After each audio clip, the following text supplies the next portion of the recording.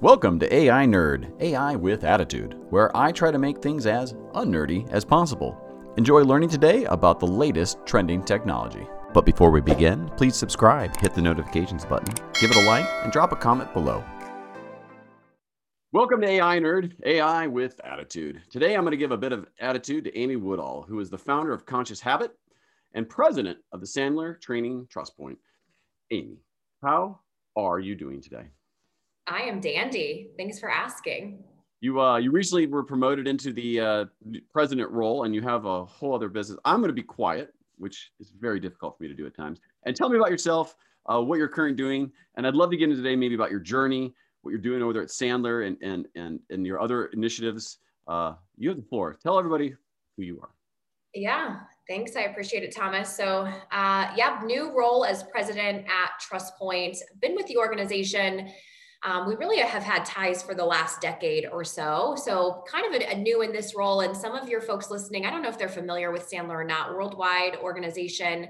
We kind of have that, like the tagline of like, we're the world's largest sales training organization. And so that's what we do at TrustPoint in Indianapolis. And we really specialize in three areas. There's sales, there's leadership, and there's customer service. And so we basically teach people how to grow it, right? How to keep their people, and then how to make sure that they're keeping their clients too. And so it comes in the form of training and coaching and consulting and all kinds of stuff. So that's what we do at TrustPoint. And then founder of Conscious Habit, a company I started a little over a year ago, where I'm really getting inside of here, like getting into the root of result. I am a meditation nerd, obsessed with meditation, obsessed with owning our shit. And so that's what I do in Conscious Habit, is teach executives how to own their shit so they can better collaborate. And then the really fun thing is, once they get this, then everything that we teach on the Sandler side is going to stick even stronger because we've gotten to the root of those results. Is that the tagline? Own your shit. It's not.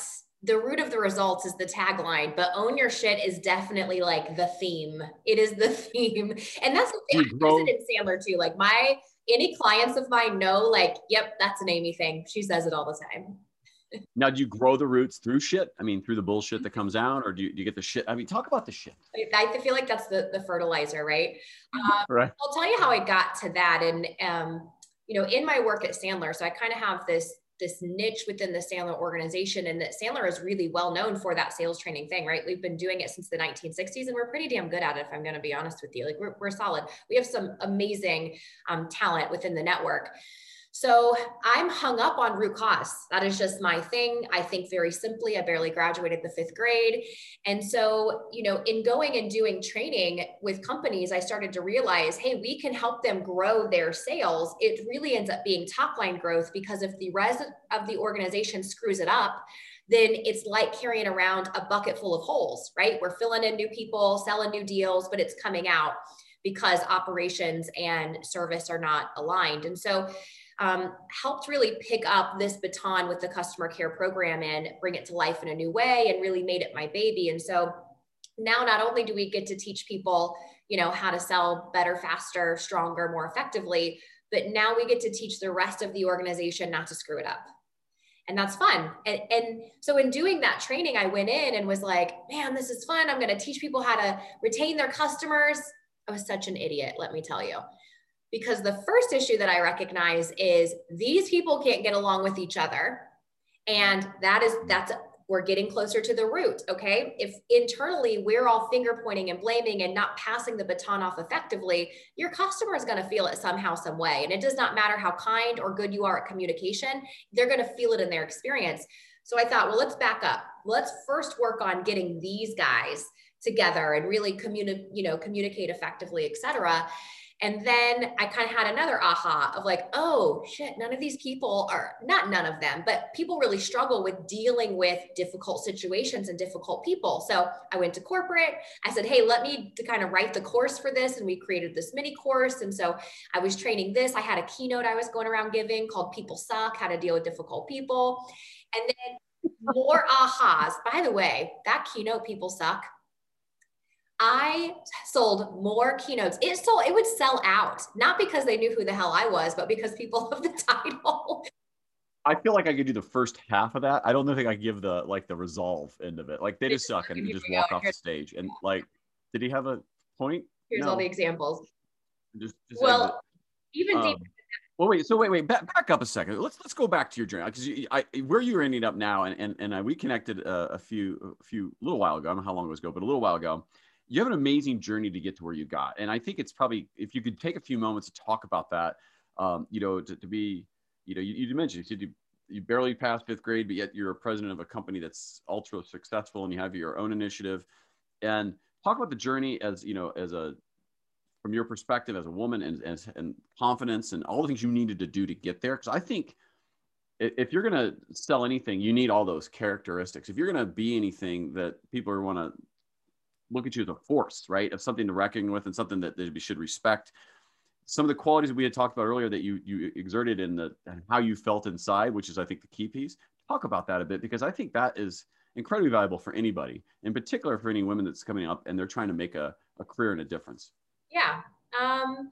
You know, and then I'll kind of tail back of where I was going there. Part of what I teach in my, like, we got to learn how to own our stuff is the eyes see what the brain believes. And so, you know, in my journey, I'm trying to think of kind of how far back to go. So right out of high school, I did not go to college. In fact, I have only stepped onto a college campus to go to frat parties, if I'm being really honest with you. That was basically my college experience, from the outside. So I went straight into retail and retail management. And I thought, like, for sure, I'm going to be a buyer. I'm going to live in New York. I'm going to go to LA. Like, that was my path that I had really defined for myself. And at 21, I was pregnant with my first child. At 23, had my second kiddo. So young mom, married. My husband and I were kind of established at that point. I was 20 years old when I bought my first house. So just young and fiercely independent, right? I decided to leave retail after I had my kiddos because a newsflash, evenings and weekends and retail hours suck if you have a family. I mean, some people can make it, but it was really a challenge. And I dipped my toe in the entrepreneurial pond. I had no idea what I was doing. I started an image consulting company called Image Savvy. And I thought naively, like, I'm going to go teach people how to, make great first impressions. And I'm really grateful that I had ego and naivete at the same time, because I needed it at that point in order to get into the doors that I did. If I did not have the ego and I did not have the naiveness kind of working in my favor, I think I would have talked myself out of it. Because where I stand today, I look back and I'm like, I don't know who that girl thought she was, but. Did you draw upon anything in your, because it's like you skipped your 30s in your teens to go to the 20s. So you bought the house, had the kids, and then you're like, you skipped like the part where we all get, out of shape and waste youth doing nothing. But you skip that part. Like, now I'm going to go to my 50s in my 20s and start a business. But now I just don't have any clue, as you described, if I should or should, but I'm just going to do it anyway. Do you really think, though, if you didn't have that kind of less worldly experience, you would have said, no, there's no way I should be doing this? Knowing Probably, I think the fact that I was young, it was helpful. I didn't have enough history, because history is what really clouds our idea of what we think that we're capable of, right? I didn't have enough history to say I shouldn't, or I couldn't, or I can't. And so just grateful, for that. And I didn't have anybody telling me, don't do it. I mean, that's the other thing. It's not that I think it was, there probably were people who were saying, like, she's crazy, but at least they had the guts to say it behind my back. They were, like, kind enough to do that, so that they didn't say it to my face. Although I will tell you, I am a middle child and I am very stubborn and I don't like to be told what to do. And I like to prove people wrong. So it could have added fuel to the fire, but through that journey of starting, Image Savvy and doing all of this, that's how I met Tim Roberts, who's the owner of TrustPoint, where I work now and have recently taken on this role as president. And I was, 24 and young and tried to pitch him. And then next thing I knew, I was working for him. He kind of worked some kind of voodoo magic. And next thing I knew, I was working for him. And so we've really had an ongoing mentorship, relationship since then. That's phenomenal. It's it's interesting if you could have no history and only draw upon the things that actually made you, like successful. I think what happens is you get scared because of life commitments. You buy houses, cars, you have kids, they have things. And then you're like, I can't take that risk.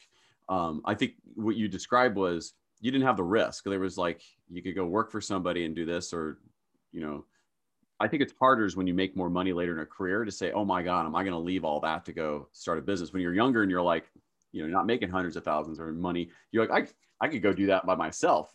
So I think there's that piece there.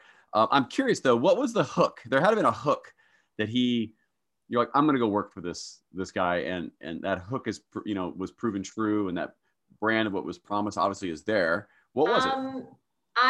There's a wisdom about him as a human. So if you ever had a chance to get to know Tim, he definitely is like a sage for sure. But he gave me borrowed belief. He sort of said, I see something in you, and I think that you're capable of really amazing things. And again, that could have been a sales pitch at the time that I fell for, hook, line, and sinker. But he shared with me that he had this vision that he would have a woman at some point in time rise to this, sort of great position, and that he would have a successor that was a female. And I just instantly felt like I wanted that to be me. I didn't even know that like president, or any of that was a possibility coming along the way, but I knew that he could teach me a lot, and he certainly has. So, I think good timing, right? And sometimes it's a gut knowing, like it's not an actual knowing. It's a little bit like I need to say yes to this.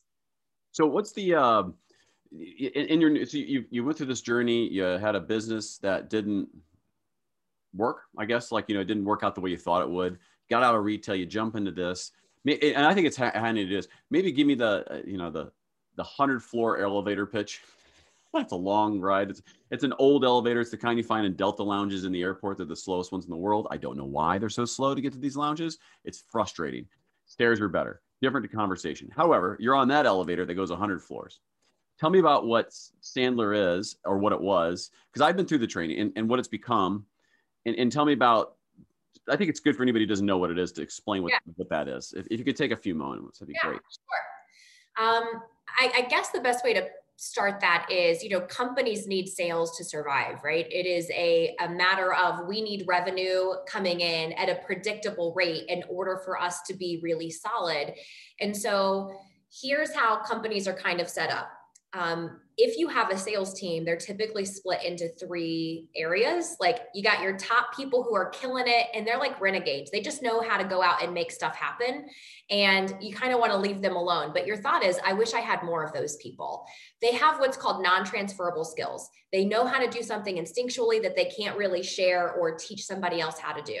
You got this middle space of like 60% of your sales force who they're good, but they're inconsistent. They have good months, they have bad months. They have good months, they have bad months. And you just wish that you could have more consistency with them. And then your bottom tier people, right? So if it was broken into like 20, 60, 20, your bottom tier, that 20%, they're on their way out. They're not going to cut it. They don't want to learn. They're not coachable, or they're just not cut out for sales, period.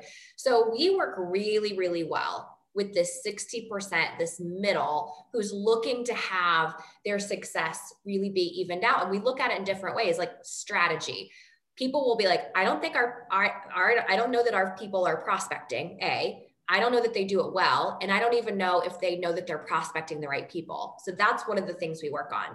Another thing is, our people are giving a lot of proposals, or they're quoting, or they're going on a lot of meetings, but things seem to stall out. They don't really get it past that proposal, and we're having a hard time getting to decision. So we have a process to teach companies how to go through, whether they're enterprise sales or they're a transactional sale, that they can use this process to continuously drive the bus. Because here's the thing, I'll encourage people listening, if you have a sales team, are your prospects driving the bus and your salespeople following and just begging and hoping that they're going to close? Or are your salespeople driving the bus and the prospect feels really good, along the way? They're on the same bus, right? They're not fighting for hierarchy, but the salesperson should be driving the bus in order for you to shorten your sales cycle and improve, the pace of which, decrease the cost of acquisition. So that's part of it.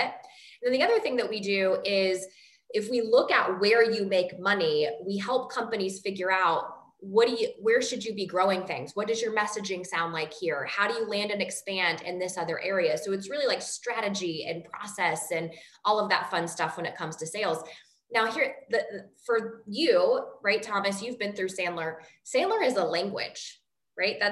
It's a language. We teach you these techniques. It's effective communication. So we've taken that language and made it applicable to leaders of like, hey, leaders, you can use this same language and help you hit your results, and that operations and service team so that they can hit their results. So there's a cohesive language that's being used, but all of them, towards the results that they're being held responsible for. Interesting. So I will tell you what, I found I'm the worst salesperson in the world. I really am not good. I am only good when someone's interested and I can just tell you what you need to do and here's what you go. But if I have to go cold, I'm horrible at it. It's just not me. I know a space very well and I explain it. I'll tell you what you need to do. You just need to act. So if you don't act, I'm okay moving on. You just come back because you're going to go find a bunch of stuff out and then you're going to come back like, oh, that's what I needed to do. And, I'm about folding the Amazon approach, right? Folding it down. But if I got to go prospect, that's why I was like, this is helpful. I would be in the bottom tier of the groups that you described for sure. So I like the idea of making a sales team go from good to better or even good to great.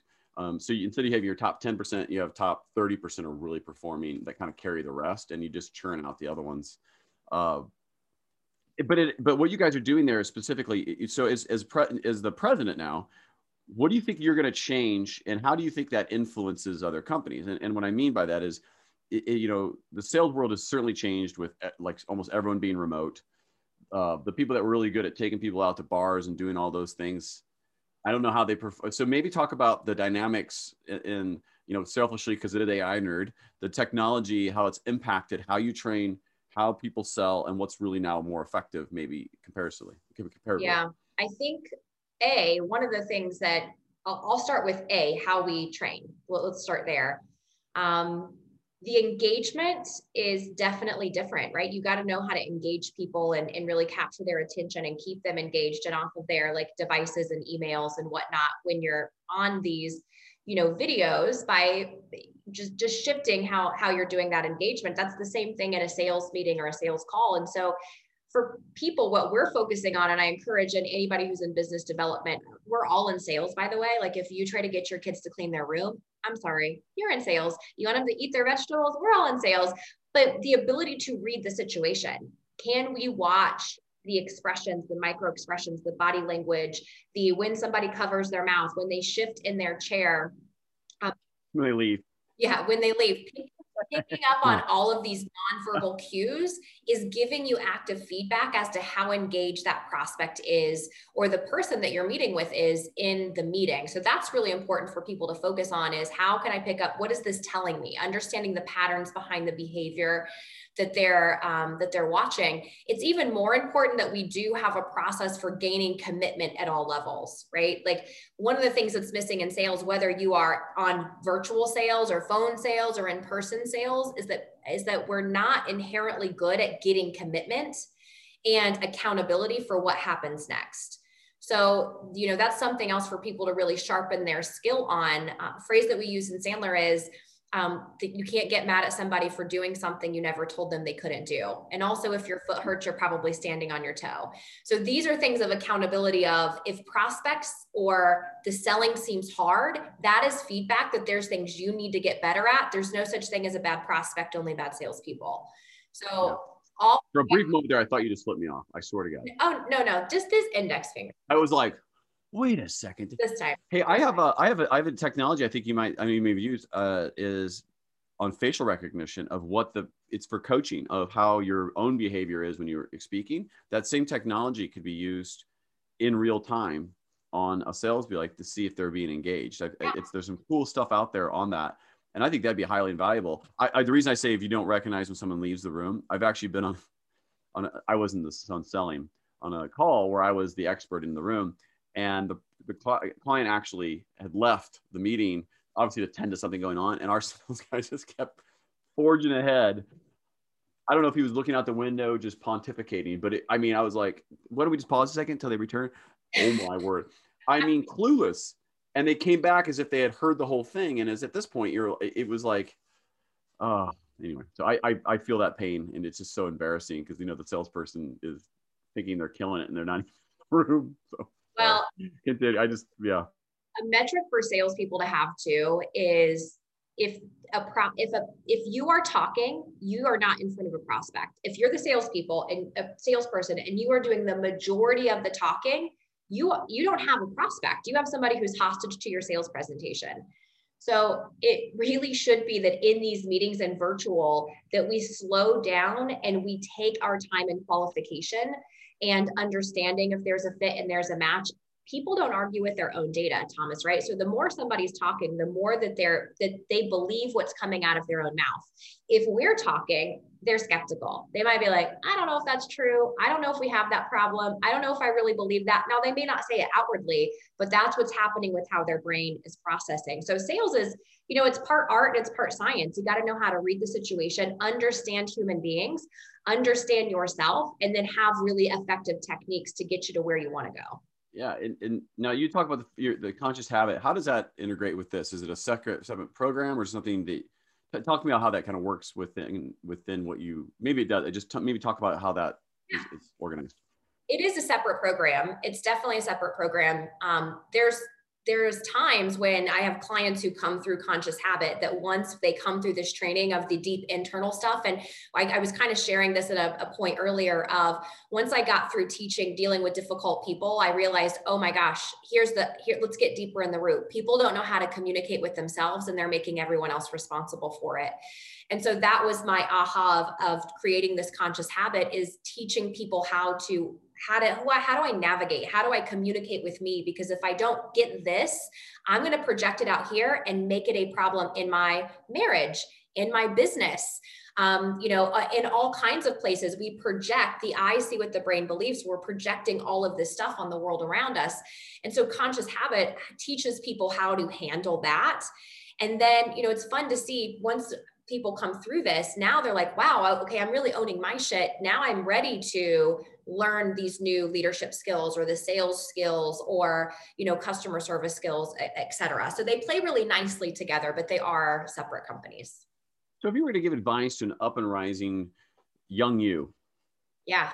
And there's a lot of them out there. I mean, not saying you're not original, but I'm saying there's quite a few out there who aspire to be as successful as you've done so far, and God knows what's next, right? You're not even, you're just starting, right? And I hope you think of it that way, right? Because you get to where you want to be on president, and you're like, now what? I don't want any more. And you maybe talk. What's your advice to someone up and coming, this new world? What should they do? What's the 1, 2, 3? 1, 2, 3. Okay. So you will belong in any room that you believe you belong in. That's the first thing. I think it's a mindset thing of, even if you're scared, go anyways. I really encourage people do things scared, because if we conceptualize our fears and we never allow our behavior to prove it wrong, that is when we play small, and playing small is a selfish act. We think that it's like, it's a selfish act because we're holding the world doesn't get to see what we're made of, and we are able to help. The other thing that I want to share is we all have the negative voice in our head. Now, learning how to control it, that's another battle. That's really why I'm passionate about Conscious Habit. But you're going to have this negative voice in your head that says, don't do it. You don't belong there. They don't want you. You're not qualified, and prove the voice wrong. So do it scared, prove the voice wrong, and know that you belong in any room that you believe that you belong in. Like it's not a matter of, you don't have to earn your right to be there. You just have to know that you belong there. And on that second piece of advice, so the same group that when I was younger in a nightclub, the women would always go into the men's bathroom. That's the ones who become top sales. They just go in like, it's available. There's no line. Can't do that as a guy. So that was 2. I'm going to hold you to it, because you said if you don't ask for it, you don't get it. You committed to 3. What's the third piece of advice? Oh, is there not 3 in there? Okay, I think maybe there's probably dozens, but if I'm thinking listicle here, I need a third. Yeah, I probably wrapped it 2 for. I think that just know, and I heard this on a podcast recently, and I think it's a good reinforcement, is if you have the capability to dream it, then you have the capability to do it. So if you have these big, crazy, hairy, audacious dreams, then that means that the capability is within you, and keep your eye on that prize. That's a great point. So if you can think of it, the next piece is, find a mentor to help you find the steps to execute it. And I think, if I think of my personal life, I have some insane, I don't say they're insane, some large ideas. And it's probably only until recently that I'm like thinking, okay, I can actually think through the steps, almost like a chess game. I can almost think about what I needed to do to be successful. In my youth, not a chance. It was just a dream. I was like, well, but I have to go out tonight and play golf tomorrow. So that I pretty much all the time I should have spent thinking is wasted. So, it's interesting. You said you kind of kicked your life off early, and I'm paraphrasing, right, with house and kids. Maybe that jump to maturity of having that type of significant responsibility, where most are like going to frat parties, but they're paying there to be there, as opposed to that's your entertainment and you're choosing. You're not having a bunch of debt when you get out from going to that party. Sets your mind. I don't think sometimes you can teach, though. I'll challenge it. I don't think you can teach. You're in that group you described. That's the maverick, that's out there, and it's transferable. But I don't know if you can really transfer experience and drive and ego. I think the best you could do sometimes and that's true, I think, is that you have to create a process to enable success when you don't have that maverick. But even when you're a maverick, you still need that process to really maximize it. And maybe, we have a few minutes left. Maybe can you discuss can you still be very successful and become a maverick of sorts if you really aren't a maverick?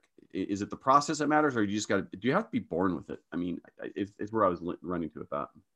I think we all have to stop trying to, that we could get into a whole rabbit hole here, but I think that we have to follow whatever we feel like is our path. So if you're somebody who's like, I don't have these giant goals and dreams, there's nothing wrong with you. That there is nothing wrong with you. I think that we, have the visions that we're meant to lead up to. If you do have these goals and these big dreams, awesome, then go after it. So, I mean, I don't feel like I was born with anything specifically special other than like I said, I knew how to have ego at the right time. Now I've been spending the rest of my life learning how to get rid of ego and learning how to set it aside and really drive from a deeper connection and not being, so egoic. But I think anybody who would be put into that category probably doesn't feel like they belong there. Like, I don't know if I would put myself in the category of maverick. I just think I had the right resolve and got lucky and found the right mentors and coaches at the right time. And that's what's gotten me to this space. And I happen to dream big. Yeah, I think the mentoring is so under promoted, or it's just promoted in a way that's so nonchalant. Oh, you should get a mentor. But I honestly, I've had some in probably my starting mid 30s, you got a really good mentor and became friend. And that just reversed my kind of career and way of thinking, because you have to learn how to think like the people who've made it have thought. And if you don't have someone to teach you that, you'll never get there. And oftentimes, even if your parents are your mentors, you're not going to listen to them. So I think I can't stress enough how important it is to have a mentor, either through sales or through entrepreneurship or being a student. But if you have to have a target, you got to know how to think, because the difference is how you think, and therefore how you'll end up acting. And I don't know. I'm really impressed by, and we've had more conversations, and it may not completely transpose into this. I'm really impressed personally of how your journey has been, and how you're conscious of ego and mind. And that's things that I battle with. I'm sure many people do. I really, truly appreciate the time you've given today with this, and you're already successful. So I can't wish you any more success. It'd almost be unfair to the rest of the world. Oh, thank you. My head is going to be this big by the time we're done with this interview. I had meant to talk about it. It had gotten pretty big. I can't see the love sign behind you anymore. It was, it's like, it's just growing. Yes. By the way, listen, just like the hot sauce, I put that shit on everything. Love. Yeah. Oh, just like that's a great closing. Just like the hot sauce. Oh, but I don't really like hot sauce. Maybe blue cheese. Okay. Or honey. Sure. Go with that. Funny. I like the hot sauce. Thank you so much for your time. I wish you the absolute best of luck. Thank you, Amy. You have a wonderful day. I hope you enjoyed the video today. Thank you for listening, watching. Please subscribe, turn on notifications, hit that like button, and drop me a comment below. AI Nerd, AI with attitude.